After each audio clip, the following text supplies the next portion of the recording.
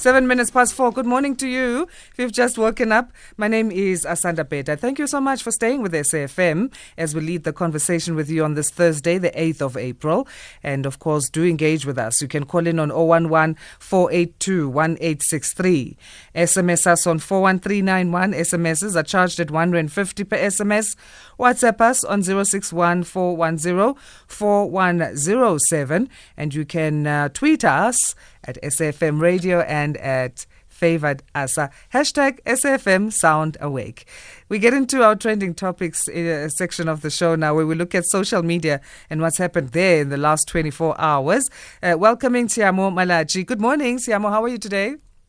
Good morning, Asanda. It's a very bright morning. Yes, it is. We love it. It's quite a nice one. Let's talk hashtag Dr. Tumi now, first of all, who is out on bail with his wife after appearing on charges about defrauding the National Lotteries Board. Now, apparently 1.5 million rand was involved in this. Yeah, I mean, we've had a lot of skirmishes between religious leaders. I mean, allegedly. Why am I saying apparently? We are news. Allegedly. Let's correct ourselves now. We've had a lot of skirmishes between religious leaders and the law now, quite a few, and it's always a shock. There's always a massive defense by people who are themselves religious. So this one, I think, is one of those social media stories that the moment they broke, everyone was like, okay, what is the religious community going to say? What are the defenses going to be?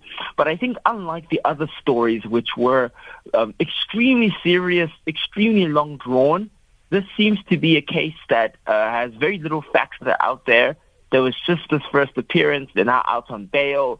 The facts are still a bit murky because it seems like the claim is that certain documents were falsified.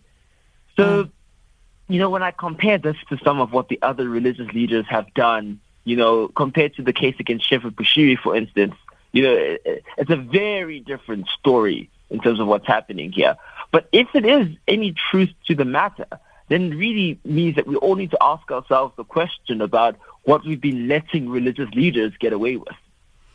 And I mean, this was for a non-profit organization, and it was, you know, allegedly approximately 760,000 that they got from the funds of 1.5 million rand. The fact that they were, you know, doing this for a non-profit organization, does that even make it worse, you know? Yeah, I mean, a lot of white-collar crime happens in South Africa, which isn't always addressed. And this would be an example of that kind of white-collar crime, by someone who has status, influence, the ability to manipulate in order to gain financial money. I mean, you saw Marcus Jooste, Steinhoff saga. You've seen a lot of these examples of white-collar crime. At least some of them are being looked into. So I don't know exactly why this case is being looked into. You know, what made the South Africa's leagues of justice look into this very specific incident. Maybe they've been looking into it for a while. We don't know that information. But the fact that they're looking into white-collar crime, I think that's a good sign. So religious communities preaching forgiveness, you don't think that that will be the case here, especially because they did hand themselves over to the Hawks in Johannesburg? That's always the issue, which is also why I started the commentary talking about the religious community. The Omodoso case as well, you know, which was high profile, involving rape and other offenses, including minors. You had a lot of people saying, well, this is a man of God, this is a religious person, etc., etc. You know, all manner of reasoning, online, offline. You had people showing up at the courtroom in defense of the man. So if something as serious as that had the religious community defending him, I think in Dr. Tumi's case, I'm sure there'll be lots of people also asking for that kind of forgiveness. I just think we need to separate processes of forgiveness, which are personal, from processes of justice, which are social. And it's possible for both to exist at the same time. And I mean, the other day we were talking about political parties disclosing the funds that they get because, I mean, NGOs also need funding to function, like political parties for their electioneering campaigns. Should the church leaders as well, who are affiliated to NGOs or some kind of community work, also maybe have some kind of body where they need to disclose the funds they get and who the funder is? This is so tricky because there's an entire funding ecosystem in South Africa. It also involves government and how government uses its grants. And what you could do is you're meant to have audits of non-government organizations. There already is supposed to be infrastructure for accounting on their financing. I know it's even possible for the Attorney General or the Public Protector to investigate non-profit organizations. Quite obviously, in this case, we found out that a non-profit organization was doing something dodgy. So I do think there is already mechanisms in place for when they misfund or when they do err. I don't think it's so much that we need to introduce new infrastructure as it is we're not implementing the infrastructure which exists. Now, I don't know the names of the various laws and I don't have the specifics on the various infrastructures, but I am aware that such infrastructure exists. It's all about whether we implement the infrastructure we've created. All right, let's move on then. Hashtag DUT, talking about the closure of all campuses in Durban there after a fake social media registration post. Now, how do we even pin who should be responsible for this? Because there were violent clashes between the police and these prospective students at the Durban University of Technology who went there because they're just trying to study. They want to register. Yeah, I think that's the problem at its core. A fake social media post is exploiting what is a deep injustice in the country, which is that so many students cannot access higher education. Without that reality, that fake post wouldn't have much of an effect. And in the desperation of trying to study, it's already April. Lots of these students have probably really tried to get into an institution, many of them into DUT itself. It kind of just created this powder keg for tension between the university and a lot of students. The university actually hasn't seemed to complete finally its registration processes, which is occurring online. So there was also that opportunity for the fake social media post for that reason. So I think all of these factors together are very easy to exploit. Higher education access and funding is something that there's a lot of misinformation going around about. This one post just happened to be the one post that really showed the power of social media and the ability for it to exploit deep social issues within the country. And I mean, how would they have mitigated against this or even, just scrutinize it because it was posted on the university's website allegedly? Well, it's very difficult. It's so tricky. I mean, to correct misinformation once it's already gone out there, especially because the people who show up to register are now in a large group of people. They realize that, okay, there's more of us here. We have power. And that's why they, sort of force entry onto the campus. They take certain actions because they realize the kind of power they have in the group. So it's no longer just an issue of clarifying that this was false information. Also, the university is trying to quell the protests, and that's why they have now shut down all of their campuses and suspended all activity and focused their efforts on, ending the protests, so to say.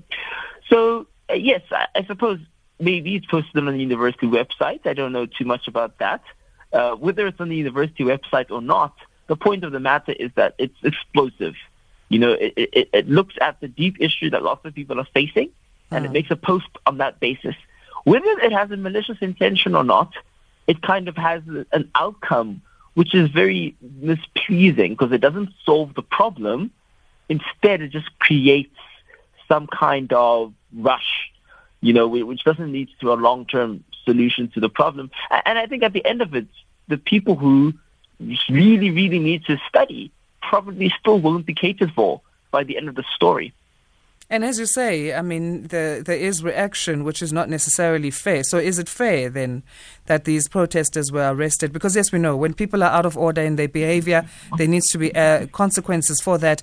However, as we say, this is an issue in the country, students needing to register and challenges around that and funding and all of that. And then also this post, as we say, it would be difficult to see that it was fake because it was on the university's website. Yeah, I mean, if people were acting on good intentions, just showing up at this institution because they felt genuinely that this was an opportunity for them to register, especially this late into the year, I don't think that they were acting out of any malicious intention. apart from wanting to register. The police historically respond to student protests in a manner that escalates violence, in a manner that perhaps isn't fair at all, and is trying its best to be disruptive, trying its best to be harmful toward the protest. So I think this is another example of that. I also think the way that the DUT has responded to this has been a bit awful. It's been a bit harsh. It hasn't been understanding the circumstances of how these students arrived here at this campus. So I suppose to answer your question, it's not fair. It's not fair at all. I also think it's not fair that the students are arrested. That's my thoughts, not SAFM. Let's move on now to something lighter. At hashtag Siyavana SA, which is about Phuza Thursday and the alcoholic beverage Savannah, they've dropped a hilarious new advert on hashtag my friend. I guess this is in response to all those trending videos where we saw a lot of party goers drinking Savannah and just losing their inhibitions. Mm-hmm. Yeah, I also think there's this idea of, in South Africa, especially when you go out drinking, everyone's your friend. You'll dance with anyone. You'll share a drink with anyone. You'll ask someone for matches to light your cigarette, whatever. This going out culture is very communal. Savannah is trying its best to recreate its brand. They've always been trying to. They've always trying to distance itself from the way Savannah is actually used and who actually drinks Savannah, and in the way Savannah wants to market itself. I don't know if you remember that advert they put out trying to be a manly brand or whatever that was. Mm-hmm. But I think this time they're leaning into it. I think now they've realized, okay, this is our corporate identity. This is who we are. Let's just embrace more of that, my friend. Yeah. Well, was it necessarily negative, though, that we were blaming the Savannah drinkers of lockdown restrictions being made stricter? Was it necessarily bad for the brand? I don't know. I mean, we were also blaming VW Polo drivers at some point. We just needed to blame people. We just needed to point fingers. But it's good that Savannah is doing this because it's sending out a message that you respect us as a brand. You buy our alcohol. You associate yourself with us. Listen to us about social distancing. And maybe it will have that effect. I don't know. It's very difficult in terms of nightlife to police that kind of behavior from a advert point of view. But the fact that they're trying, I think it's a good thing. I don't think we should blame Savannah drinkers. I mean, it's humorful to do it on social media. Yeah. But maybe us doing that made the brand wake up. And because social media kept blaming Savannah, the brand was like, okay, let's do something about this. So in our blaming the brand, at least we got the brand to do something. Yeah, we need to just take a short break and then we'll discuss the last thing. If you can just please stay with us, Tshiamo Malaji, discussing social media in the last 24 hours. That's trending topics here on SAFM Sound Awake. 20 minutes past 4. Trending news right now. We're still in conversation with Tshiamo Malaji, talking trending topics and looking at the past 24 hours in terms of what's been on social media. So, hashtag Vodacom then. Vodacom announcing reduced data costs along with other telecoms. What can we read into this? Because I'm in my mind, I'm just thinking, if you guys can reduce data prices, and it's a second round of reductions by Vodacom, why were we paying higher data prices in the first place before? It gets deeper. You always need to wait some time with this to get the final analysis. With the first decrease of data prices, something sneaky that Vodacom did was to effectively decrease data prices for the higher data ranges, the really, really upper gigabytes, but not necessarily do that same decrease, at least not to the same quantity for the smaller data amounts that most consumers were actively buying, because you might have a lot of money on you. So you're buying smaller data prices. So for a lot of the consumers, the poorer consumers, they weren't actually paying that much less in data, but wealthier consumers were. So with the first data decrease, there was a very fine print, asterisk, T's and C's kind of a data decrease. And we'll see if this one will do any better. But I do think it's in good time because South Africans are feeling the pinch of the lockdown. Data is something that lots of us need to stay online during lockdown and for the various activities, but I still don't think it's far enough. I think South Africa's data prices are still much more expensive compared to the rest of the world in multiple magnitudes. That small and decreases simply won't cut it. Yeah, I mean, here we go. I mean, just feeding from the DUT story. Our students can't even afford data. That's why they can't register online and they have to go on campus. It was the same thing with UNISA we were speaking about yesterday. So, I mean, what are the examples then of the bundles that they are reducing? Okay, well, I don't have those at the top of my head. I saw the announcements that Vodacom made. I see these posts on social media, you know, this telecoms company has taken this decision. And I always think to myself, let's just wait a moment. Let's see in the next couple of weeks what effect this really has and whether or not it's actually going to impact. Because I've seen that, especially Vodacom, MTN, these companies that have a huge market share, there's a huge resistance to reduce the amount of money they're making off poorer customers in particular. They're more keen to provide the deals for their wealthier, middle-class up kind of customers to create some kind of nice relationship with them. But for the poorer customers, they see it as a big money grab. They also reason it like this. They say that they're developing infrastructure in rural areas, etc., and they need to find a way to pay for it. And they use these data prices, especially for poorer customers, as justification for that. The next thing I'm seeing Vodacom do, especially among the different telecom companies, is to expand into fiber, into home internet.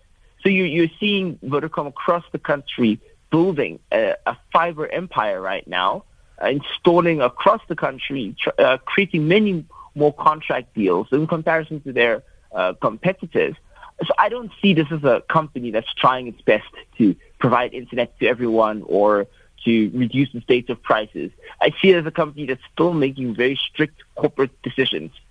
So I don't have, the full details on this new data pricing, but what I can guarantee to you is if it comes like the last one, there's a lot of T's and C's, there's a lot of asterisks, and it probably isn't such an amazing deal. And I wonder if the Competition Commission hadn't been involved, if there would have been even reductions in the first place, because this was as a result of an agreement between Vodacom and the competition. So there you go. So much for capitalism. Anyway, let's leave it there then, because we are out of time. Thanks so much again for your time, Tshiamo. Do enjoy your Thursday, hey? You too, Asanda. Thanks. Tshiamo Malachi talking trending topics here on Sound Awake.